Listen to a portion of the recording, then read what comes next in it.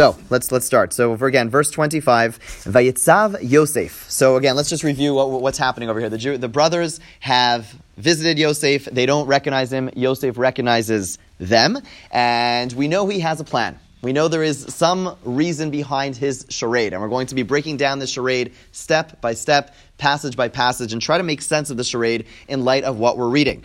There are some fabulous theories, but we want to make sure they fit with the text and fit with our mind. So we know the first thing Yosef does is he accuses them of being what? Of being spies, right? And they try to defend themselves. And last week we went through this dialogue back and forth until he says the only way you will not prove yourself, but at least give some extra validity to your claim is if you go bring that younger brother that you claim to have. So what does he do? He takes Shimon, one of the brothers, and jails him, sends the rest of them home, and they are going to go home, and they're supposed to bring back Binyamin, and if they don't, then he's not going to take them back. And we spoke about the three possible reasons that he's doing this, and we'll see as time goes on perhaps even a fourth. But the first reason that he could be doing this to them, which is you don't find in traditional sources, but some suggest is Yosef is just trying to exact revenge against his brothers. He is mad, he is upset, and he's just driving them crazy. The nice and then the angry, the kind and then the brazen, all of that is part of one long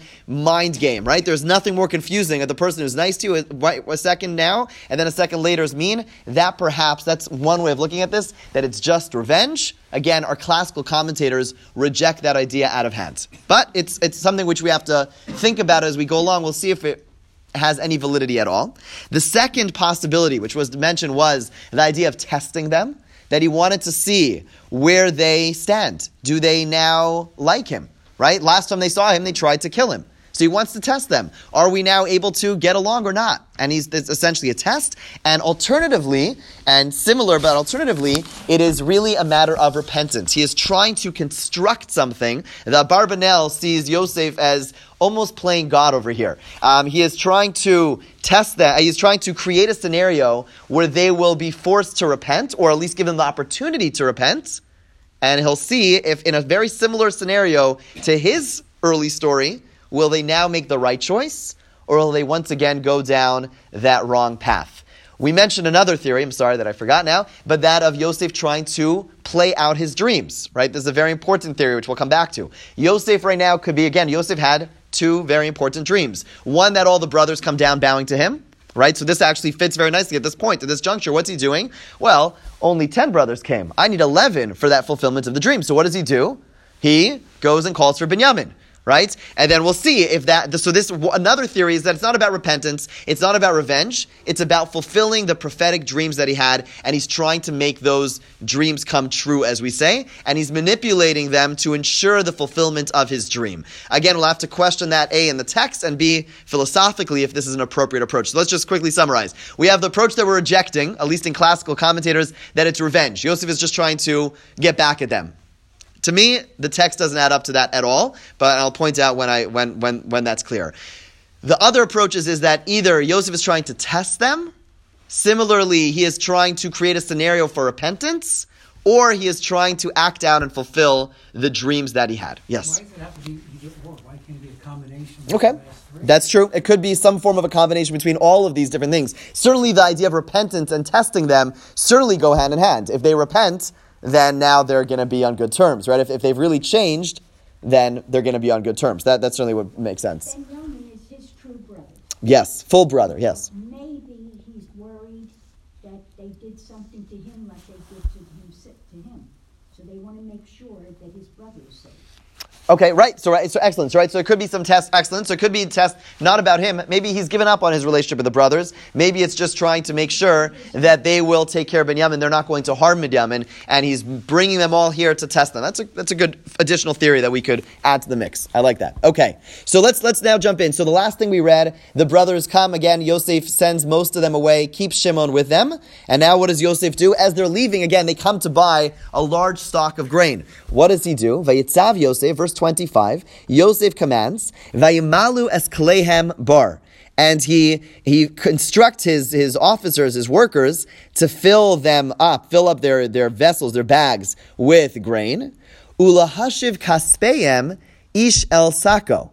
And in addition, he doesn't just give them the grain that they purchased, he gives them their money back. Okay? So in their mind, this is obviously very confusing if you find the money that you brought back in your bag, right? It certainly makes it for a nice, crazy story. The revenge version, this is very exciting. Like, this is like, what? What's going on over here? We'll have to understand it from the other perspectives. We'll keep on reading. And he gives them some extra, so they have what to eat. Vayas lahem kain, and they do exactly that. Okay. Let's see what happens. Vayisu eshivram al chamorehem, vayelchu misham. They lift up their belongings, they lift up their bags on their donkeys, and they go from there. Vayiftach ha'echad esako, lases mispo lachamaro b'malon. When they go and they stop, right? It's a long journey. They're traveling with a lot of grain. They start traveling and they stop along the way. One of them opens his bag to feed his donkey, and what happens? Vayar es kaspo, v'nehu b'fi am tachto. And he finds the money that he gave, it's sitting there right at the top of his bag of grain. Something's wrong over here, right? He finds the money that he gave to Yosef right there in his bag. Vayomer el Echav, he turns to his brother and says, Hushav kaspi, my brother, he says to his brothers, my money has been returned. V'gam hinei vam tachti, it's in my bag.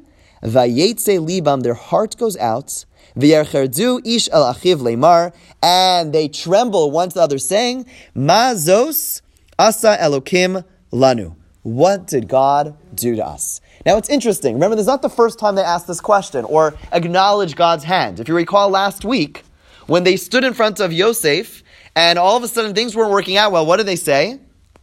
What did they tell themselves? Remember? Sorry? God is punishing us, right? They realize, right? They're religious people, they're devout people, they're people who think about God. Things are not working out for them, and they say, it must be that this is a punishment. It must be that this is a punishment for what we did. And the truth, right? So they see the writing on the wall, so to speak, as they say, right? They see the writing on the wall, they recognize that what's happening to them is because they did something wrong. And actually, when you start to think about it, the pieces are actually aligned quite well. Right? Why did they not like their brother? Why did they not like Yosef? They're jealous, but that's deep down. What did they think? What were they upset? What was Yosef doing to them? He was lording over them, and what else? He was the favorite. He was the favorite. What was he doing to them? That's all stuff that they would buy down to him. They would, sorry? That's what he told them. But what he was doing, our commentators say, and we saw this earlier, he was tattletaling on them. Do you remember that, right? He basically speaking negatively. He sees what they're doing, and what does he do? He goes and tells Yaakov. Another word for that, and perhaps a more sophisticated version of that, is spying, right? He is spying on his brothers. Well, interesting. We're being accused as being spies. Okay. What happens next? Then they go and they sell him he ends up being sold he's threatening to kill them. They know they could die, right? So far makes sense. This fits with what we did wrong. And then he takes Shimon as a slave, which also kind of aligns with what they did wrong, right? They sold him as a slave, right? But it's at this, so if that's the case, then at this point, why are they bewildered? They should just say, oh, this is because of what we did. But now they're questioning, what did we do over here? What's wrong? Why is God punishing us? A moment ago they said, I know why God's punishing us. But now they're questioning, now they're wondering what's going on. The Sforno suggests that they saw them selling him as a slave as actually a positive thing, right? Meaning, in other words, everything that happened in Egypt, they're like, oh, this all fits with what we did. But the truth is the sale was actually, they thought, if you recall when we spoke about this a couple of weeks ago, maybe months ago by now, that they thought Yosef really should die. And they were compassionate. They said, we're not going to kill him. We'll sell him as a slave. In their eyes, that was a good deed. The money, right? When they got that money that they purchased from selling him as a slave, that was a good deed. They didn't do it. In their minds, they thought they were being righteous. We're so kind. We're not going to kill the man who's deserving of death. We're just going to sell him.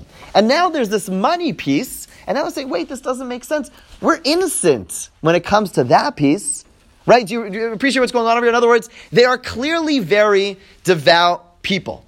And everything that's happening to them, they see God's hand. And that's why immediately when bad things are happening, they see it. They see the direct lines connecting this to the story of Yosef. But it comes to this point, they say, wait, this part of the story, this was when we did well.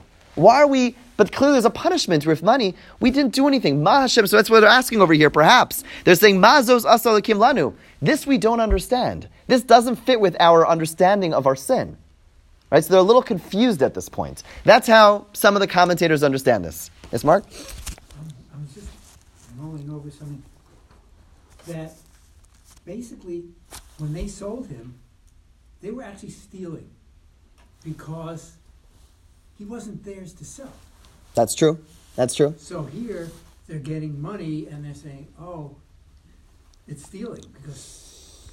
Interesting connection, right? Ultimately, right? Who are we to sell anybody, right? That's a fair point. Certainly not their brother. I mean, but anybody, right? Okay, that's an interesting correlation. Okay, so now we're going to zoom back into back to Canaan, and I want us to focus on three different things as we really two themes. One is the state of mind of Yaakov. We want to better understand where's Yaakov at this point. What's he thinking? How's he acting? And get a better understanding of Yaakov. The second piece is really the big picture of this entire narrative, which I keep on trying to bring us back to.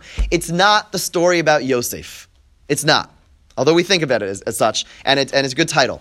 It's a story about succession. It's a story about an aged patriarch and a question of who is going to take over, right? We saw there's a whole bunch of candidates, right? And we saw them all jockeying for their position, right? Narrative number one, when they get back to Canaan, Yaakov is old, Reuven steps in and does something. Then Shimon and Levi step in and do something. And then we read a story about Yehuda. These are actually in order of their ages, in terms of, these would be their natural leaders, and all of them are involved in different episodes, right? All of them were involved in different things that they did. And that gave us insight as to whether or not Yaakov will think, or we will think, that they are worthy successors to Yaakov. So over here in this narrative, there's Reuven. Again, we go in order. We know Yosef's out of the picture. He's, as far as they're concerned, out of the picture. We're watching Yosef to see if he's going to make a good leader. They don't even know he's there. Who's left? There is Reuven. Who's after him? Who's next? Who's born next after Reuven? Shimon. Where's Shimon?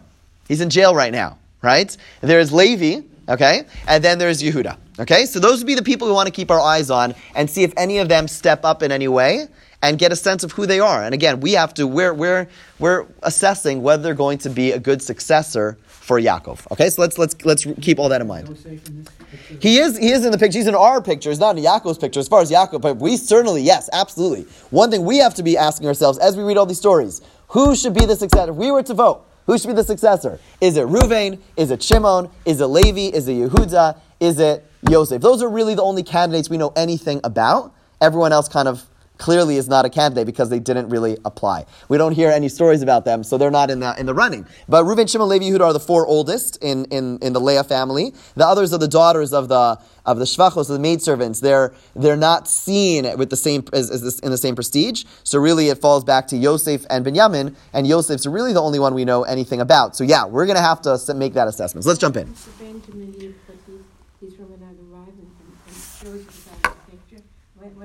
What happens then when that's a good question. We'll see a little bit right now about what happened and how he was treated during this time. We'll see a little bit of a glimpse into that as we read these verses. Let's jump in now. Verse Chavtes, 29, we're on the bottom of page 236. Vayavo el Yaakov avihem, they come to Yaakov, their father, Arza Canaan, the land of Canaan. Vayagidu lo es kol hakoros osam lemar, and they tell him all the things that happened. Diber ish Adonai Aretz itanu kashos. The man of the land, meaning the man who was in charge of the land, spoke to us harshly. Vayiten osanu kimeraglim es haaretz, and he made us as if or like spies. It's interesting. Their choice of words. It should say he made us out to be spies.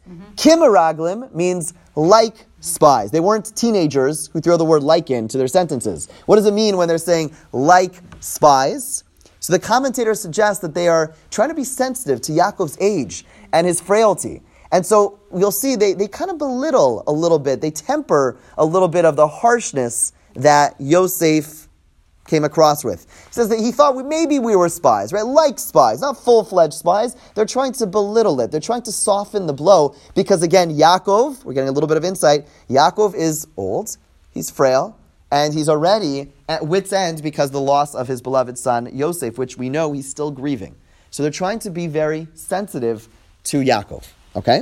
V'nomer elav, we told him, Keinim anachnu, we are honest people. Lo hayidim meraglim, we are never spies. Shnei masar anachnu, achim, we are 12 brothers. B'nei avinu, the child of our father. Ha'echad einanu, one is gone. V'katan hayom es avinu be'eretz Canaan, and the youngest is with our father in the land of Canaan.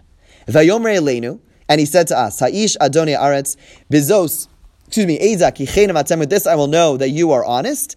Achichem ha'echad hanichu iti, leave one brother with me. Ves ra'avon batechem k'chu v'leichu, and the great need, the starving, the ra'avon batechem, which means the things that will supply for the starvation of your household, take and go. Now they've changed two details here, again subtly. First of all, did he say, leave Shimon with me? No. He took them all, and he only let them all go and left Shimon with him, right? Mm-hmm. And he's making it seem like he said, just leave Shimon with me. Again, not making him out as harsh as he actually was. The second, they make him out to be more compassionate. He just gave them the food and said, go back home. The words they put in his mouth is ra'avon batechem, the food which supplies for the starvation of your family, as if he was compassionate for the needs of the family, which he may have been, but we didn't find him expressing that. Again, they're trying to paint a slightly rosier picture of this Egyptian, lord, so as to soften the blow to their father. Okay, so we see their sensitivity over here. We see them kind of tiptoeing around Yaakov, again, this is obviously a very, very challenging message they're giving him. One of our brothers is back there, and the only way we're getting more food is if your precious son comes with us. This is not easy. So they're doing whatever they can to give him the story, but also soften it as much as they can. Okay. Maybe they're softening it because maybe Yaakov wouldn't hurt so much to let Benjamin go in this environment. Right, exactly. Excellent. Right, so good point, right? And it's not only about, I'm going to repeat that. Yeah, it's not only about, Irma's suggesting, and I couldn't agree more, it's not only about making sure he hears this information and he's calm with it, but also to pave the way that Yaakov will be more comfortable sending Binyamin, because they're saying, he's not that bad of a guy, so, you could send Binyamin, it's going to be okay, even though it wasn't exactly that way. Which one or ones of the brothers is saying all this? We don't, at this point we don't know. So they're speaking as a mass. We don't know. And when the Torah, so that's a good point. We'll see when we have specific people speak up, and we'll see when they speak as a group, but the Torah doesn't think it's important enough to let us know who. At this point the Torah doesn't tell us who. It's just them. The brothers are speaking as one. Yes, ma'am. If we go back to our conclusions about Yosef, and we discussed him even as a child, why they would hate him, like I said, he was so much sharper than all of them, and so much ahead of himself in thinking, and planning and everything. He was the brother everybody loved to hate. Right. So if you move forward now, I think I don't understand why the Parish was it. Ibn Ezra says he's not getting revenge. This all seems so thought out to me. If you picture Yosef saying, look what they did to me. I'm going to just set them up in such a massive confusion here. Right. Such conflict, such confusion. But he had compassion and sent them immediately with grain. He didn't say, I'm not going to give you grain until you bring the brother back. He made sure to send them back with food. Okay. But at the same time, he set up this whole drama where they're like just spinning. They're pawns, and So you're suggesting a slight variation on the revenge version. Meaning the classic revenge version is Yosef is just cold-blooded and full of anger and revenge. You're pointing out maybe we could give him a more human touch, let's call it, and say yes, this is revenge, but he is constantly in conflict with his own inner feelings for them. Ignore the situation. And it could be, again, as we'll see. Let's hold off on that one thing already, one indication. Again, this doesn't undermine what you're saying, it just complicates it. We saw immediately when he hears them speaking, what does he do? What does he do when he hears them say, we're guilty because we sold our brother? What does he do? He cries, he weeps, right? He immediately weeps. And we're going to see him crying and crying and crying. So that doesn't take away, it doesn't completely undermine, but it just certainly says that there is certainly some emotion there that he's certainly feeling.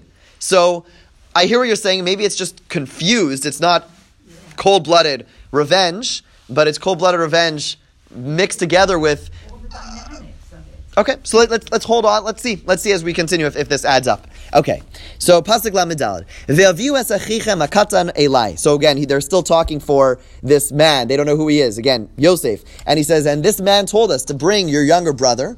Ve'ida kilo meraglim atem, and I will know that you're not spies. Ki kenem atem, that you're really being honest. Es achichem eten lachem. Then I'll give you your brother back. Ve'es haaretz tischaru, and you'll be able to purchase whatever you want from the land of Egypt.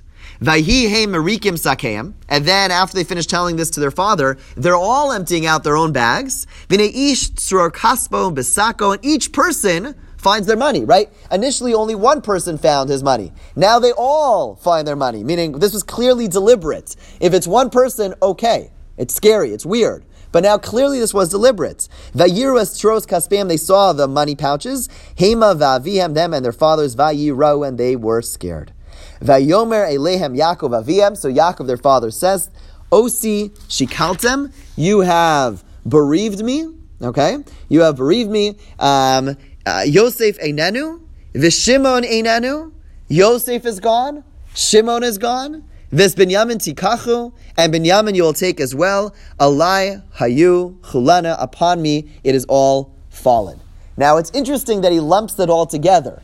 And this leads someone, he says, Yosef's not here, and Shimon's not here, and Binyamin you're taking. It almost sounds like, as some commentators assume, that Yosef, again, keep in mind from where we discussed this earlier. What did Yaakov think? The brothers come home with the ripped up garment. Was Yaakov, and Yaakov says it must be a wild animal ripped him up. As we pointed out when we read that, it was a very awkward passage. And it almost sounds like Yaakov had a decent amount of suspicion as to what actually happened to Yosef. He wasn't completely sold. There was something almost overwhelmingly awkward and unrealistic about the give and take. It almost sounded like they were reading from a script. It was like, oh my, it must be a wild animal. You know, there's just something, if you recall then, there was something a little bit off. They said, oh, please recognize this. They didn't run in saying, Yosef died, Yosef died. The whole thing was a little bit almost forced, which lends some to believe that Yaakov all along was rather suspicious of the brothers. And that seems like what he's saying over here. Yosef's gone, Shimon's gone, and now you, the brothers who keep on coming back with one less brother, you want to take Binyamin? Something's wrong over here. So there's some accusatory undertones to what's happening over here. Yosef's gone, Shimon's gone, and you are taking Binyamin. He's basically saying, sounds like he's implying, you have taken them all, and I'm afraid you're going to take one more from me. Right? So it's not just that he's afraid to send Binyamin away. He's afraid to send Binyamin away with you, the brothers, who seemingly are eliminating other brothers along the way. Trust issue. A big time, understandably. Right. Vayomer Reuven alaviv. Now, okay, so now we understand. So we learned a little bit about Yaakov. We learned that he is a little bit, that he is a little bit frail, and the brothers are trying to tiptoe around that, a little bit anxious. We also learned that he perhaps is a little bit suspicious of all of the brothers. Yes? Who's left? Who's left? Brothers are left. It's a game of Survivor, right? You know, right, that show? Right? So basically, who's left, right? And basically, that's what it is, right? They're eliminating the potential leaders over here. Yosef's gone, Shimon's gone, Binyamin's the other one from the beloved wife, right? So, yeah, who's left? The successor might be left. Let's see. Exactly. Now let's focus on who's left. So, Vayomer Reuven speaks up. Elaviv Lamar to his father, saying, Es shnei vanai tamis, my two sons will die. Im lo avienu elacha, if I don't bring him back. Tanao so al yadi, give me Binyamin, vani ashivenu elacha, and I will bring him back to you. That is what Reuven says to his father. What do you think? He's going to sacrifice his own children. That's true. So either he's totally confident that he'll bring Benjamin back, like totally without a doubt, or else there's something that he's willing to sacrifice his own children. Right. Not totally Right. But you wonder about his whole worldview. Right. So yeah, absolutely. So we're going to give him the benefit of the doubt that he's not flippant about his kids, and he certainly sounds very confident. If you were to pick any analogy of extremism that you want to impress upon Yaakov, your father, right now, what would be the one analogy or one thing you would pick not to go next to? My two sons will die. Oh my gosh, right? If you have to pick any, first of all, my son. Correct. Two things. Right, exactly. For the whole thing that Yaakov is grieving over is the fact that he's missing two sons. Yaakov, you will lose two more of your children, your grandchildren, if I don't come back. There's something almost tactless. You know, it's worth pointing out, the Ramban points it's not to be taken literally. Obviously, it's not to be taken literally. It's almost a way of taking an oath, right? It's basically a way of saying, you know, by God, you know, it's like, I'm taking something very important to me, like we hold a Sefer Torah. He's saying, by the life of my children, right? That's really what he's saying. But still, of all analogies he could have chosen, it's so tactless. It's so off-putting. I understand that it fits nicely, but it's so off-putting to invoke the death of two children in the context of the children that already are gone. It just seems very off. At the same time, he's giving up the mantle of leadership because if he doesn't have any sons and he's made the leader, who's he going to pass it on to? Okay. And Okay, that's a good point. There's a certain selflessness that's being mentioned. I can be counted on to do this. I'm Good. doing nothing. Good. Excellent. Okay. Excellent. Let's see how good. Let's keep on reading. Let's see what else he says and what else others say. Vayomer Yaakov says, Lo yere b'ni imachem. No, my son's not going with you. Ki achiv meis. His brothers died. V'hu levad onishar. He's the only one left. Ukra'ahu ason baderech asher tilchu va. A tragedy will happen to him on the way. And this is a recurring theme, if you actually think about it. His family, they don't do well with traveling. Who's their mother? Their mother is Rachel. Where does she die? Baderech, on the way. Yosef, if you take the story at face value, from Yaakov's perspective, died on the way, right? So he's afraid, Binyamin, you're staying home. I'm not letting you go on the way. We call it superstitious. Yeah, it's hard to relate. I mean, he lost his beloved wife and his beloved son because of the journey. He's keeping things away from going on the journey, on the path. He says, you'll take my white head down to the grave, to the darkness of the grave in sorrow. I don't want you to do so. But interestingly enough, what does he say? He says, Lo yered b'ni imachem. What does he call Binyamin? My son. It's an interesting term. I mean, he's speaking to whom? His other sons. Right? It's almost if he's saying, there's a little bit of a disconnect or almost a distance between Yaakov and his other sons. By saying, my son, right? It's a funny, sometimes when a child misbehaves, like, honey, your son is acting crazy, right? So hopefully it's a joke, right? But ultimately, it's distancing yourself from your relationship. So if I turn to my other children, I say, my daughter, and I'm speaking about one of them, and they're all my daughters, there's a certain distance. This is good. I understand it, but it's very differently about your yeah. I get it, but again, there's a lot of history here about him and his younger children over here. So he's continuously going down that route, right? How does Yaakov learn from what happened with Yosef? He's still treating Binyamin differently than the others. How old is Binyamin here? He's not so young. He has children already at this point. So he's not considered He's not a little kid. He's not a little kid. Yeah, no, he's an adult with children. We'll see later. He has children already at this point. Okay, let's see what happens. So that's the end of the conversation, and now we begin a new chapter, which again is not the Torah doesn't begin a new chapter, but that's the way it's grouped. And really, some time has gone by. V'arav kavi ba'aretz, the famine is still increases in the land. V'ayhi, and it was kasher kilu lechal sashever. They finished eating their food. Asher hevium mitzrayim, which they brought from Egypt. V'yomer aleim avihem, and their father said to them, Shuvu shivru lanu ma'at ochel, go and get some food for us. Okay, Yaakov is, they need food. They need food. Okay, let's keep on reading. V'yomer elav Yehuda lemar. Now Ruvain is done. Let's see how Yehuda fares. Yehuda speaks up. Ha'ed heids banu ha'ish lemar, lo siru fanai bilti achichem itzchem. He reviews the story. He says, the man testified, meaning he said firmly that you cannot see me unless the brother is here. Im yashcha mishalech es achinu itanu, if you send him, nerda v'nishbara, ochel lecha ochel, we will go get food. Vim eincha mishalech, and if you don't, lo nered, we will not go down. Ki ha'ish amar eleinu, lo siru panai, bilti achichem itzchem. I will not be able to see, you will not see my face unless your brother is with you. So let's think about what Yehuda just said.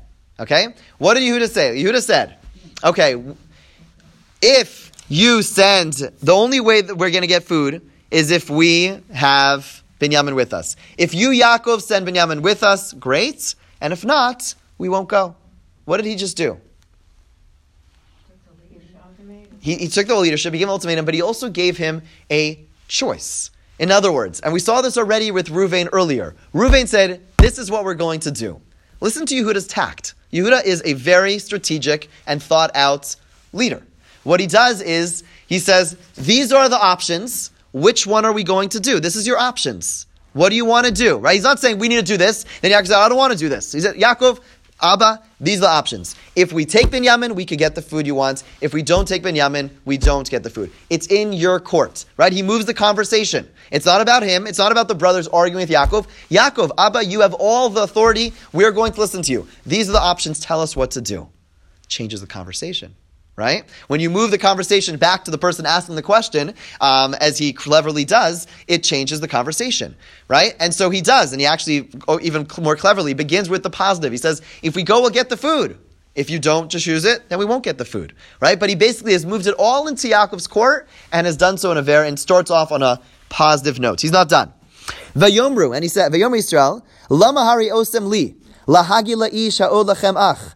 So Yaakov speaks up and he says, why? Why did you do this to me? Why were you so bad to tell him that you had a brother? What were you thinking? Yeah. So Yaakov starts complaining to them. And why is he called Israel all of a sudden when he's been called Yaakov all this time? It's a good question. It seems like there is something's about to change, which we'll see. There's a good question. Excellent. Whenever it switches Yaakov Yisrael, usually Yisrael has a more elevated name, and this cry almost triggers something different. Let's see how they respond to him. Vayomru, and they say. Who's they? We don't know. It means all the brothers. Okay, all the brothers speak up and say, Sha'al ha'ish lanu, ulamatenu leimar.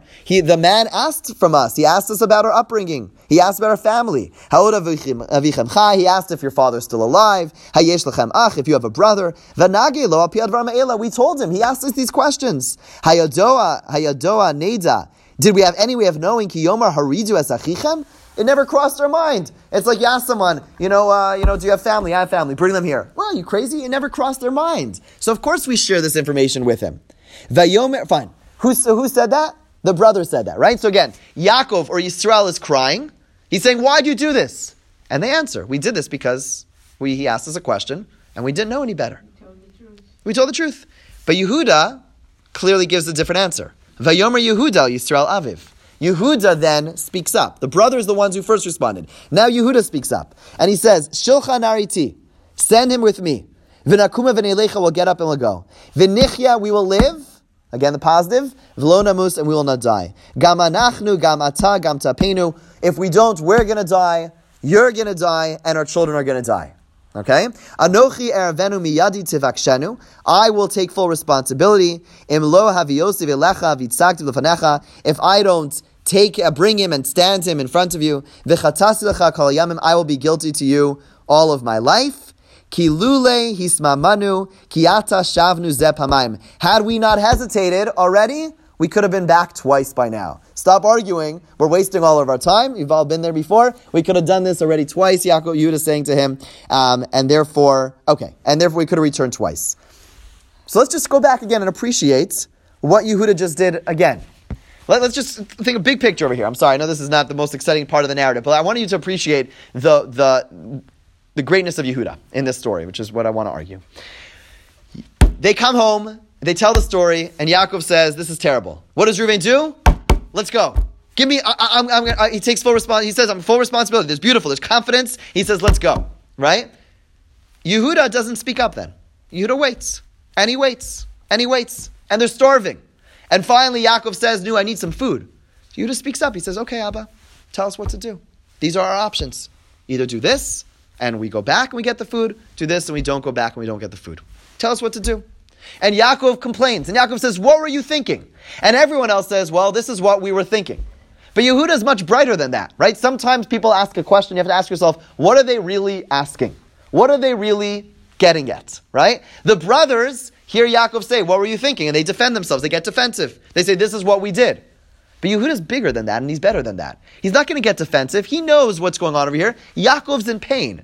It's a cry. It's a rhetorical question. It's not a real question. And therefore, Yehuda ignores the question entirely. He doesn't address the question of why did we do this? He says, Abba, this is the story. Right? He doesn't, go back to what Yehuda says, V'yomer Yehuda Yisrael, send him with me. He doesn't even address the question because he knows it's not about the question. He knows Yaakov's just in pain. And there is no answer to that question.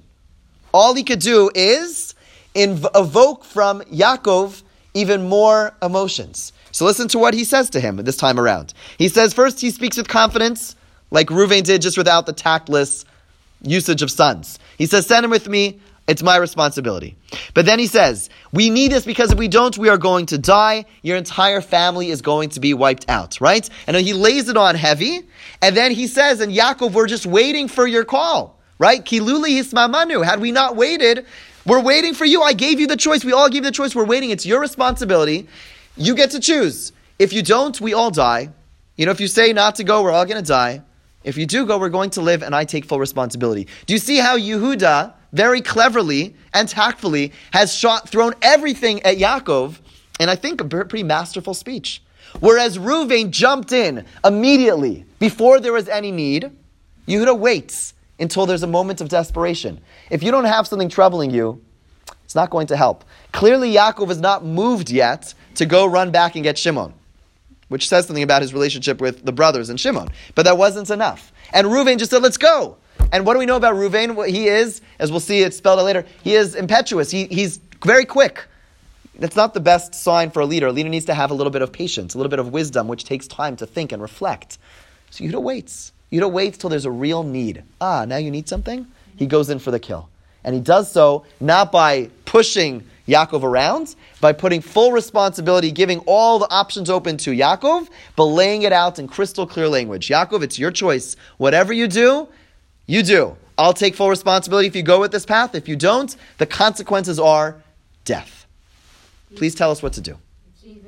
It's either or. But do you hear? Right, it's either or. But again, I see this passage as, it's a passage that so many years I've glossed over, but I think it's worth just reflecting on, I think, the leadership skills and the communication skills that Yehuda has. And so as we're thinking about the big picture about succession, we see Reuven acting quickly, firmly, but quickly, and Yehuda, not just in terms of the timing, but also his method is really very, very different, and as we see, as we're about to see, far more effective. Yes? I wonder what Yosef is thinking all this time. He should have been back by now, a couple of times. I'm sure. Make a mistake. I'm sure. Yeah, absolutely. We never find that out. We don't know what he's thinking. That's absolutely right. Okay, so let's just wrap up this passage, and we'll let's wrap up this passage. V'yomer leim Yisrael aviem. Yisrael, and again, it's Yisrael, as you pointed out. This is the beginning of the change. Things are about to go in a good direction, so he's called by his more elevated name. Im kain efo zosasu. Fine, let's do that. Right? He steps in. He was kind of invited. He got the pump-up speech from Yehuda. He recognizes it's on him, and he takes the bait. He jumps in. This is what we're going to do. Take from the fruit of the land in your vessels. Bring him a tribute. Ma'at tsari, uma'at devash, nechos, velot, batnim, ushkedim, balm, honey, gum, ladanum, pistachio nuts, and almonds. He says, bring a tribute. By the way, right, it seems like a pretty, cheapy candy dish from like the candy store, right? I mean, this is a pretty funny tribute you're bringing to the king of Egypt. Why would they bring him such a bizarre pistachio nuts and almonds? I mean, this seems like so funny. But it is connected with starvation somehow. They're willing to give up something that's very precious. Okay, they're willing to give up something precious to them. That's fair. Any other thoughts? There's some who theorize that that these are very special things in the land of Israel. They're unique to the land of Israel, so they might be small, but they are unique. So that could be it. But one way the Malbim suggests that what they're doing over here is they're trying to find a good balance. If they show up with a tremendous gift, what are they doing? They're bribing him. Right? So they want to do something right. If sometimes giving too nice of a gift, right? Someone does something nice to you, and you want to thank them, right? If you give them an over-the-top gift, you've basically just paid them for what they did. That's not so nice either, right? So what you do is you give them something meaningful, but not over the top, right? There's this balancing act. So it's similar over here. They don't want to be seen as trying to bribe him, because that would be inappropriate. They want to give him something, so some gesture. These are nice flowers, basically. It's a beautiful flower. Flowers, what are they worth? They die 2 minutes later, right? But we love them. Some people love them, right? But it's basically a way of conveying, I'm not trying to bribe you. It's not something you're going to keep, but it's some level of beauty and some level of demonstrating some fondness to him. Take the money and more money in your hand. Obviously bring back the money that you have. Perhaps it was a mistake. Take your brother. Go and return to the man. And may God. And the word Shaddai, it has the letters Dai in it. Dai means what? Dayenu means enough. And the commentators say that Yaakov is invoking that name. That name of God is the name that is described when God was creating the world. He stopped at some point, right? There was an end to creation. That's Shaddai. There's an end. And Yaakov is invoking God. There has to be enough to my suffering. It's been too much. Let there be an end. Let there be an end point to my suffering. He invokes that name.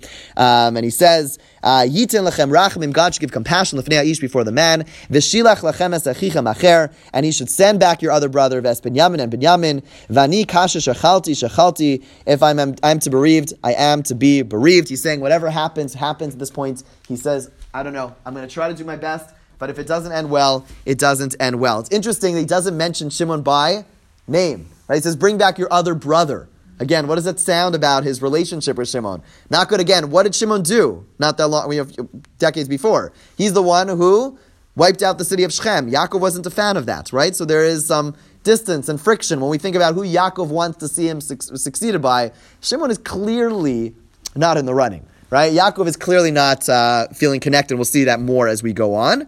Fine. Vayikchu hanashim esamincha azos, and they took the tribute. Umishna kesav glikchu v'yadam, and they took the money. Vesbenyamin v'yakumu v'yerdu Mitzrayim. They went down to Egypt. V'yamdu lifnei Yosef, and they stood before Yosef. So before we end, let's just do a quick summary. Yaakov. We know, what do we know about Yaakov right now? He's basically at the edge of despondency. He is suspicious of the family, right? This is not an ideal state. Let's really appreciate where Yaakov is at. He is, again, we saw some clear signs of him being suspicious of the family. We saw the family dancing around him. His last words, if I'm to be bereaved, I'll be bereaved. He's basically almost thrown in the towel. He thinks it's almost all over. He doesn't know what's going to be. He's at the depths of despair.